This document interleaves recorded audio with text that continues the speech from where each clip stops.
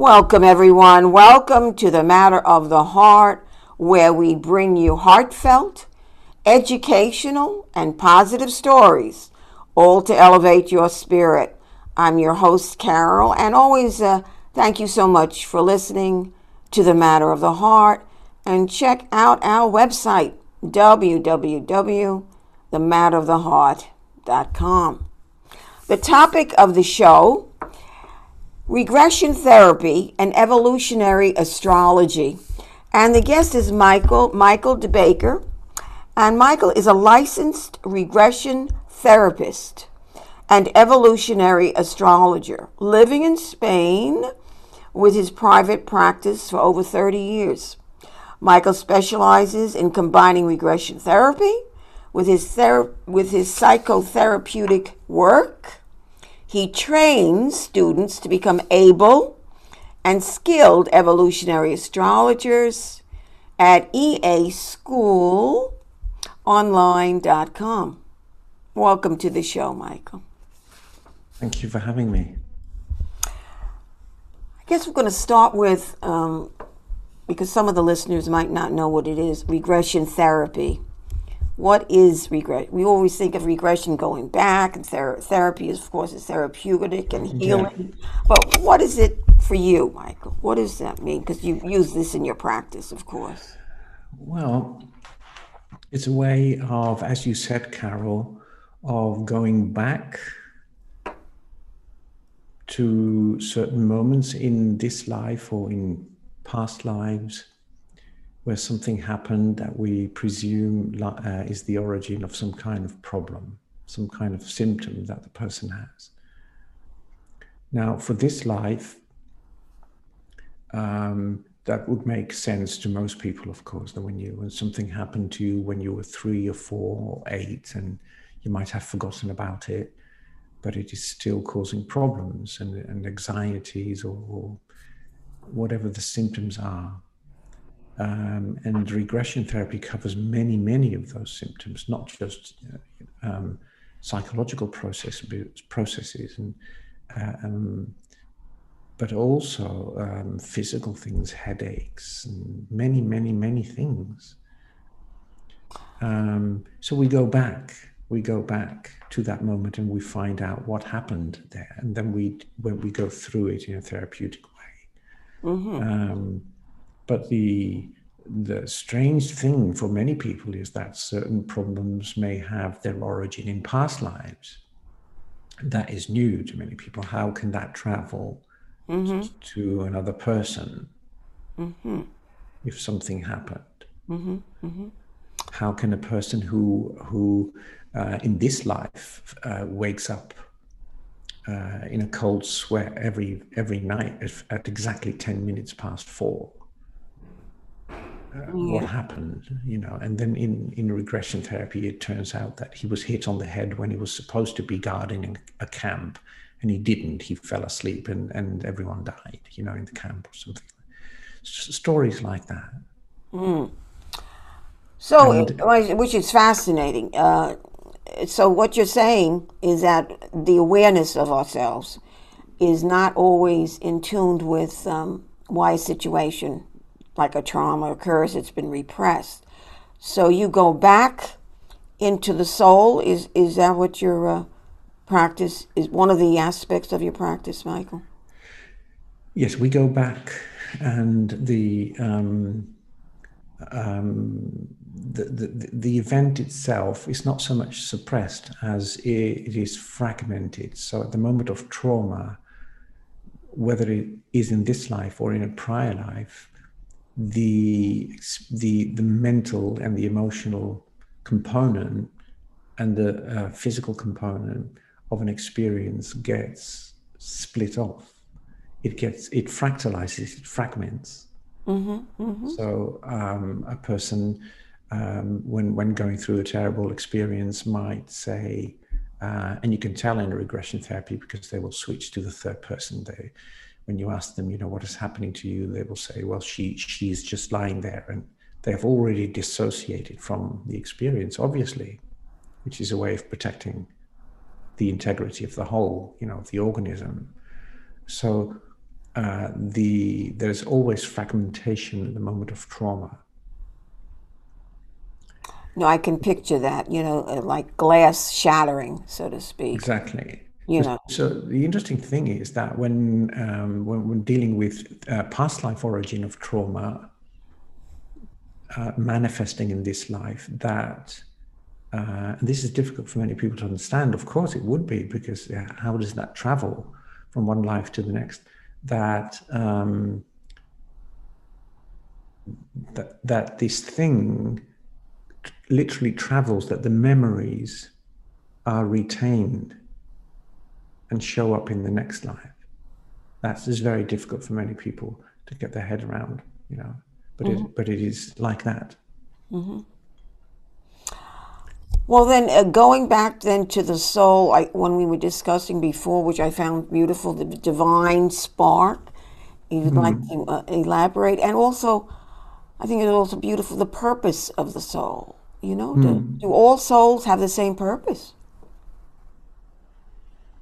Well, ultimately, all souls have but one wish, which is to be reunited with Source, who they were created by. And so soul, when it is in its non-incarnated state, when it is home in the spirit world, wishes to go up. But it needs to go down. It needs to go down to this earthly school, which is a very the curriculum is not very learner friendly in a way. It's a very harsh school, isn't it? It's also a place which is very many souls wish to come to, because it's so much learning goes on. There's other places, other places in the universe, other places where you can incarnate and go to, where the learning is much slower. There's less free will. Emotions are not as intense as here on Earth. So this is a kind of place, a learning school, where you can progress a lot in one lifetime. How interesting. But the soul wants to get back to Source. To Source. So but it needs to go through emotions, it needs to go through experiences, and it ultimately needs to understand what is real and what is not real. So it will, at the beginning of its journey, it will seek material things, it will seek status and power, and it needs to go through all of that, and it needs to go through all the shades of honesty and doubt and mistrust and all that stuff, and integrity, and walk around it from as many perspectives as it can, from the perpetrator perspective, the victim, the accomplice, the innocent bystander, able to intervene but not doing it, and the not so innocent bystander, able to intervene, but all those different shades it needs to experience, sometimes around one issue, honesty. And it will take many, many lives to figure that out, and then on to the next thing that I need to learn.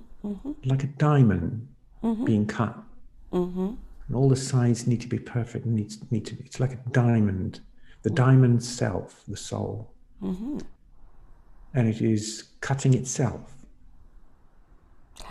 Well, then, when the soul enters the womb, is it perfect? When we used the word perfection before, is it perfected? Well, when we were talking before, we used the word perfection for Source, didn't we? For what used to be called God. I'm very careful with the term because it's been misused so much, but I prefer to say Source. Perfection. And we associated that with Source. You can raise question marks. You can ask questions about that, even But we can go there if you want. But is your question is soul perfect as it descends into the womb? Yes. No, it's not. Okay. It's not. Otherwise, it would not descend into the womb. It would go home and stay home. Okay. And it would have been united with Source. So the fact that it is in the womb means that it is there to learn, that it is ready for a new learning experience. That's interesting. So, is there such a thing as certain ingredients? I don't like to use that word ingredients that the soul has to learn on that human basis or that spiritual basis before it leaves to go to another journey? Because you mentioned love, you mentioned honesty before. Are there certain qualities that the soul needs to learn to navigate life? Well, ultimately, it needs to go through all of it. Okay.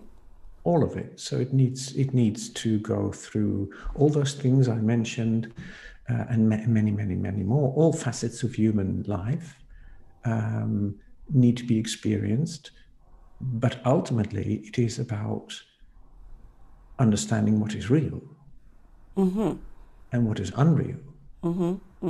And the only thing that is real is love. This is the only reality. And it needs to learn that. And what would be unreal? Anything else. Anything else? Everything else? Everything else is unreal. So if you think that your material existence is real, that's not real. It will not last. It will not last. The soul is interested in finding out what is real, but it's having a hard time with it. It thinks that the material existence is real, and it thinks that status is real and power is real, and being important, and I'm this person or I'm that person, or I'm an important evolutionary astrologer, or something I would deconstruct. I would just say I'm not that even. I'm a divine spark having a learning experience inside a human body. I'm not even Michael the Baker. I would deny it. That's very interesting. Yeah. It's not the case. It's not the case. It's just something that was conditioned, and that I, when I was very young, believed in until I found out that that is not even the case. That I'm soul. And it needs a name, it needs a label, for you to use, because you in your introduction you said this is Michael the Baker. It's true to a certain extent, but the moment you start living from the soul perspective, it becomes unreal. Right. This is the whole point. It's unreal. Right. It because you didn't choose the name to begin with. It's kind of like an alienated name to you. But the truth is your soul. I am a soul. Maybe I am a soul. I am the soul of me. I don't know how you want to word it. But yes, well, that's it, because there's not much wording needed. Right. It's the moment you start living from the heart, which is what your show is all about. The moment you start living from the soul, things become very simple. Things get very complicated up here. Yes. And ideologies, and I don't agree with you, and it's not important if you don't agree. Right. That's from a soul perspective. Right. You don't agree? Well, that's fine. Right. That means that the soul has no ego.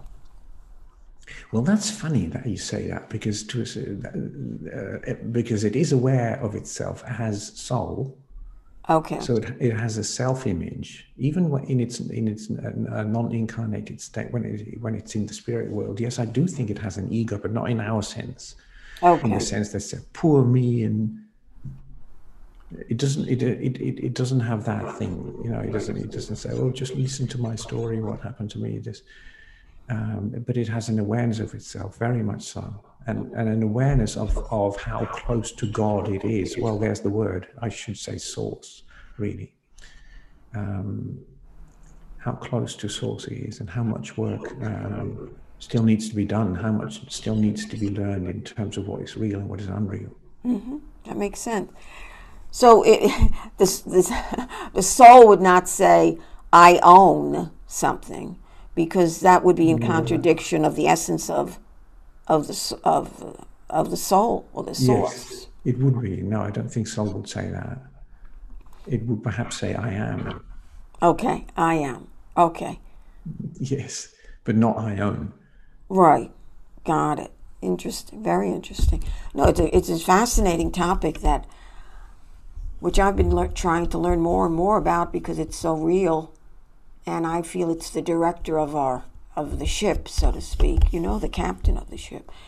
Yes. Do you feel that as well, Michael? The captain or the director or the Yes, like the producer? captain of the ship, the director, yes. Which is not to say that our lives are not important, our lives as people, person, as egos. It is very important.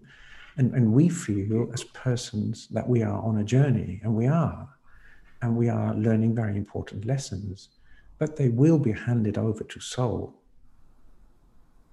When the body withers and dies, it is soul that will extract the lessons from that life lived and say, well, this was learned and this was not learned, and on the basis of that I plan a new life.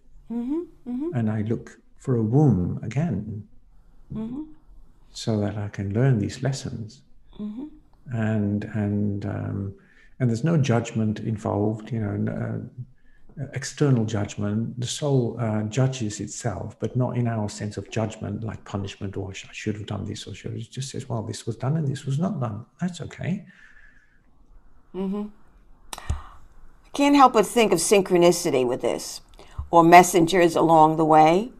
That do you feel that they can really direct? So because not everybody's going to be totally focused on their journey, but do you feel that messengers or the synchronistic signs that we get help to navigate the soul? Yes, definitely. At certain moments in your life, certain people appear. They just cross your path, sometimes very briefly, don't they? And they remind you of something. And this was all planned also. And in the spirit world, if you listen to the discussion, it's just that how will I know? How will I know that it is you? And it says, well, I will appear at that particular moment in your life, and you will know, because this will happen. There's a certain sign, and you feel it in your life, don't you? You say, this was an important person. They were in my life, perhaps, I don't know, 1 year, and then they disappeared, but it was, or for a much briefer period, just a few weeks, just to remind you, stay on track, or do this, or definitely. a little nudge here or there. Then you can think of people like that in your own life, can't you? Definitely, no question about it. Yeah, and this was agreed upon. Sometimes they are from your own soul group. Okay. Which is a group of souls that you keep incarnating with, and you have certain lessons to learn with. And sometimes it's from a neighboring soul group, chance meetings. Very, very important. And what do you mean by neighboring soul group? I mean, we hear the word soul family, but what is a neighboring a soul group? Well, it might be.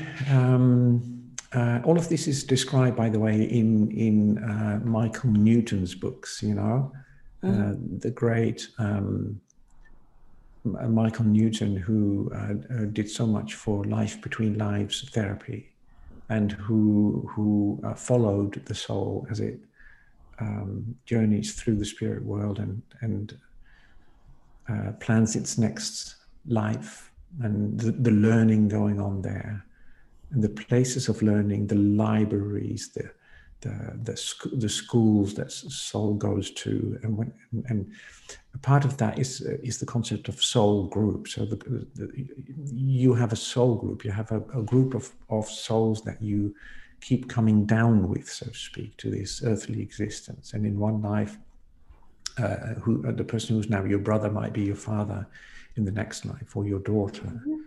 And there are certain contracts made. Plans would be a better word perhaps than contracts, because it sounds so formal. And let's do this, and let's learn this together. And that is usually within your own soul group. And there will be around that soul group, there will be other soul groups, and sometimes you need people from that to briefly come into your life. Okay, got it. Yes, definitely yes. And sometimes it can be broken. I mean, I know that maybe two people I knew a few years ago, they were part of the soul family, and then it was cut because it needed to be cut. Maybe that's no more lessons. I don't know if that's the right word, but no more energy left to exchange. Exactly. And this could be also the reason that sometimes we go in relationships, they are meant to last a certain period of time, because the learning is done between these two people. And then from the soul perspective, it says, well, it's time for another relationship. It's interesting to really to read these authors, isn't it? Like Michael Newton, who went into this so deeply and really mapped the whole spirit life. And for example, and the name that comes to mind now is Robert Schwartz, who wrote this beautiful book, Your Soul's Gift, which I think is his second book. I've forgotten the title of the first one, but both of those books deal with the way we plan our lives in the spirit world, and the meaning of certain things, certain circumstances, like an event like losing your child, to an overdose. Or I remember from the book a case where, and there's a conversation between the person through the use of mediums, or a medium, and the spirit world. Often the spirit guides are there. Mm-hmm. And they shed light on those lessons. And why did I plan, or I should say, why did we, my son and I, plan this experience? What was there to learn for him and for me? And that this was mutually agreed upon. I mean, that from the human perspective is sometimes very, very difficult to come to terms with, even that idea. But the soul plans these things out of love. When these two souls plan this event, it is done so that they can mutually benefit from it. Even an experience as horrible as incest in this life is often planned between two souls. You need to learn what your boundaries are, or what integrity is. And I need to learn to love myself even more deeply, for example. And I can't help but think when we fully have realized our mission of life, I mean, that's certainly a form of love. Yeah. Right? The passion. So that must elevate our love vibration more, I would think. Of course, this is the learning of getting closer and closer to what is ultimately the only reality. Right. Closer and closer and closer. It's just that it's many, many cycles before we get it. And it is the learning of the real which ultimately will have us reunite with source, which is ultimate love. Oh, that's beautiful. Really beautiful. I know we were talking about Anne Frank, and yes, if you'd like to give us some insight. Well, this was a very interesting case. In my first book, I wrote a book about intercepted signs. Now, that's just a technicality in astrology that I wanted to look into, and then I stumbled upon Barbro Karlén, who was born in Sweden in 1954, and from a very young age claimed to be, which she said to her parents, "You're not my parents. My name is Anna." And there were many things that were striking, and she couldn't bring herself to eat beans, which was, of course, was a staple diet for Anna Frank. She couldn't have a shower. Wow. She could not go anywhere near men in uniforms. All sorts of things. Wow. Which are all chronicled in her book. And the wolves howled. Because again, in this life, she was persecuted, and there was slander, and there was character assassination. All kinds of people in Sweden trying to bring her to her knees and to annihilate her, basically. The whole thing got reenacted, not in the same way, but it happened. And it's a fascinating read. And when I asked her for permission to look at her chart, she was kind enough to grant me that. And then I started comparing her chart, her astrological chart, to that of Anna Frank. And it's fascinating to see, because when you look at the chart of Barbara Carlin, the reincarnation of Anna Frank, you can literally see that there are certain planets in certain houses and signs that point to what happened to Anna Frank. Without getting into too much technical astrological detail, but I can say that that there is a certain thing in a certain house, because a chart is divided up in certain segments like pies,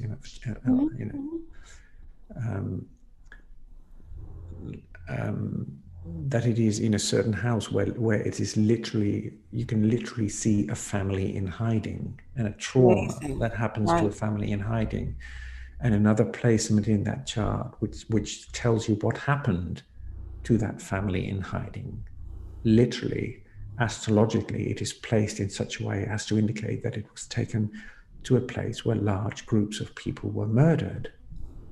That's how precise astrology can get. Wow, it's amazing. So my astrology is the astrology of the soul, and to see how the soul evolves over a number of lifetimes. And that's why it was so interesting to look at these 2 consecutive lifetimes created by the same soul. That's fascinating. That's fascinating. Yeah, it is fascinating because you can literally look through the lens of that second life, as I did in this case, the life of Barbara Carlin, and then look back to the life of Anna Frank, and you can see certain lessons being learned, because that is written in the chart as well. Certain unresolved issues which go from one lifetime to the next. That's unbelievable.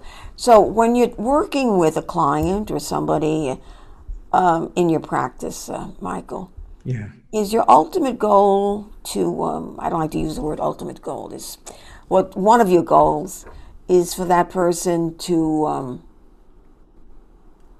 really embrace the divine love? No, not really. Because Okay. my ultimate goal would be to help them with what they are grappling with and with what Yes. hurts most. Yes. But I know that their ultimate goal, their soul's ultimate goal, is that thing that you just said. Right. But that would be of to little avail of them when they're in pain. That would be even to. So I can't say to a person who's in deep pain, your ultimate goal is to learn what love is. I understand. I'm not taking them seriously. I'm not listening Right. to their suffering and their pain. You have to unravel everything first, huh? Yes. But having said that, when I work with a person, very often, of course, the soul perspective, when it is brought in, does give the person that bigger perspective that the suffering is there for a purpose. But I can't say that explicitly. I'm not helping them when I say to a person who's in deep pain, well, there are no wrong exits in life. Everything is a lesson. A person who is experiencing just how obliterative grief can be, there's no point in saying to a person like that, well, life happens for you. It doesn't happen to you. Right. I can't say that to her. Right. I need to be with that person very, very deeply and compassionately. Right. And then we work through this, and then of course, as an astrologer, in the back of my head, there's always this map I have of where the soul wants to evolve towards, where it seeks to grow. And as I listen to the person and am with the person, that is always there. But it doesn't mean that I need to say, look, this is where your soul wants to go, so you should do this or that. That would be very counterproductive therapeutically. Well, obviously, you have a certain human qualities with that person. It's certainly, as you mentioned, compassion, listening, patience. Yes. To walk them through the process. Yes. And respect.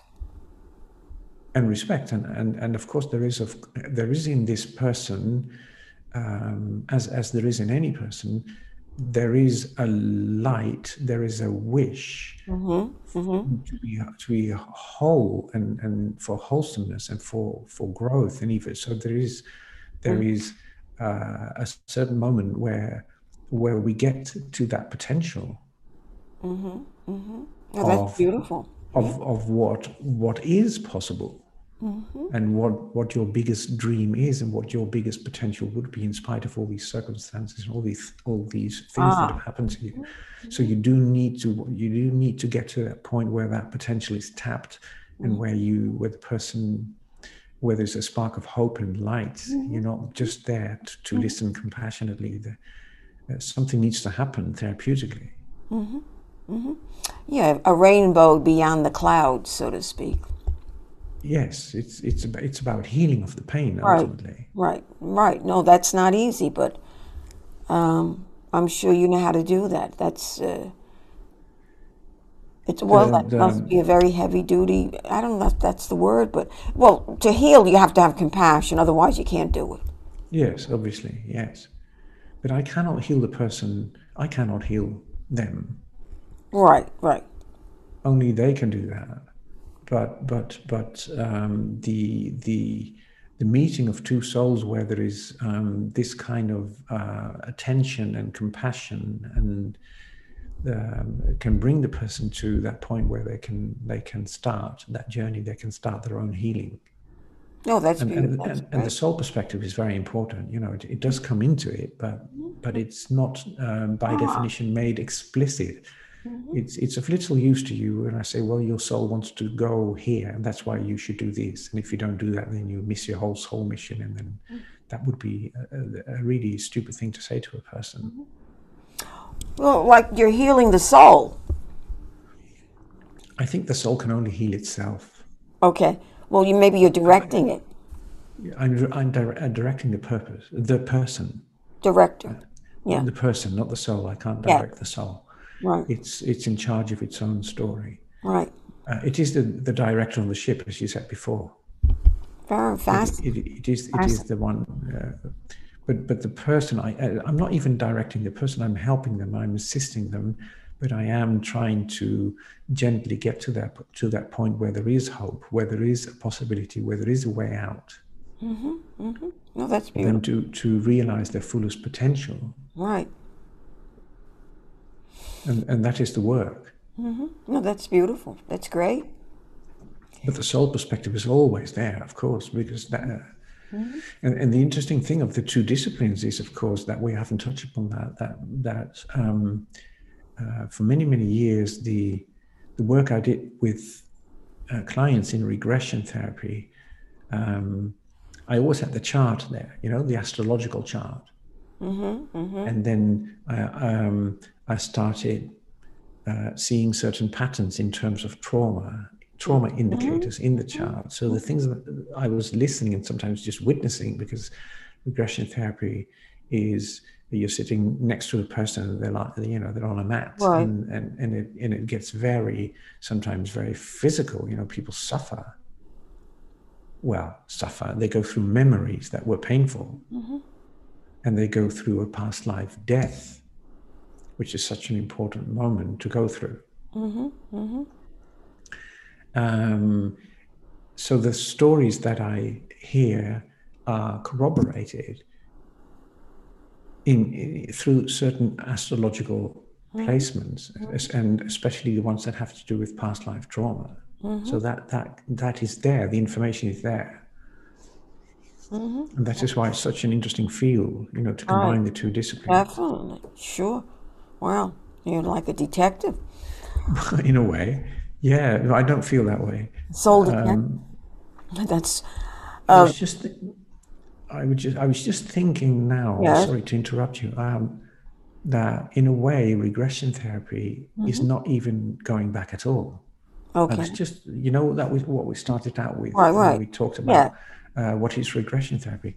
Because if let's say the residue or the memories of that past life trauma are still there in the next person in the next life, then in a way you could say that it's never been away. Oh, right. Okay. I understand. Yes. Otherwise, you wouldn't be able to find it. Right. It wouldn't be there. Right. And often it's just beneath the surface. It's very easy to go into a past life. Very easy. You don't need hypnosis. I don't think many people still use hypnosis anymore in past life regression. It's not needed at all. It's very easy through an emotion and a bodily sensation or just words and bringing those together to get into a past life. Wow. But if the person is still having symptoms that have to do with that original trauma which was incurred in a past life, then in a way you could say you're not going back at all. Right. That makes sense. You're not going That back. makes a lot of sense. It's been there all the time, even through 3, 4, 5 lives. It's been there. Been sitting there. Yes. Yeah. That's very interesting. Very interesting. And that is the really interesting thing, to understand how that trauma travels from one lifetime to the next. No, that's fascinating. Fascinating. And I think for that, to understand that, you would need to read a book by the great Roger Woolger, the great regression therapist, pioneer in that field, who wrote a marvelous book called Other Lives, Other Selves. And he explains that there, how trauma travels from one lifetime to the next. No, that's fast. Well, unfortunately, we only have a couple of minutes left. What great insight from Michael DeBaker would you like to tell us? What other great insight? You've given us such wisdom on this and such things to think about, for sure. Any closing statement, Mr. Michael DeBaker? That he doesn't exist.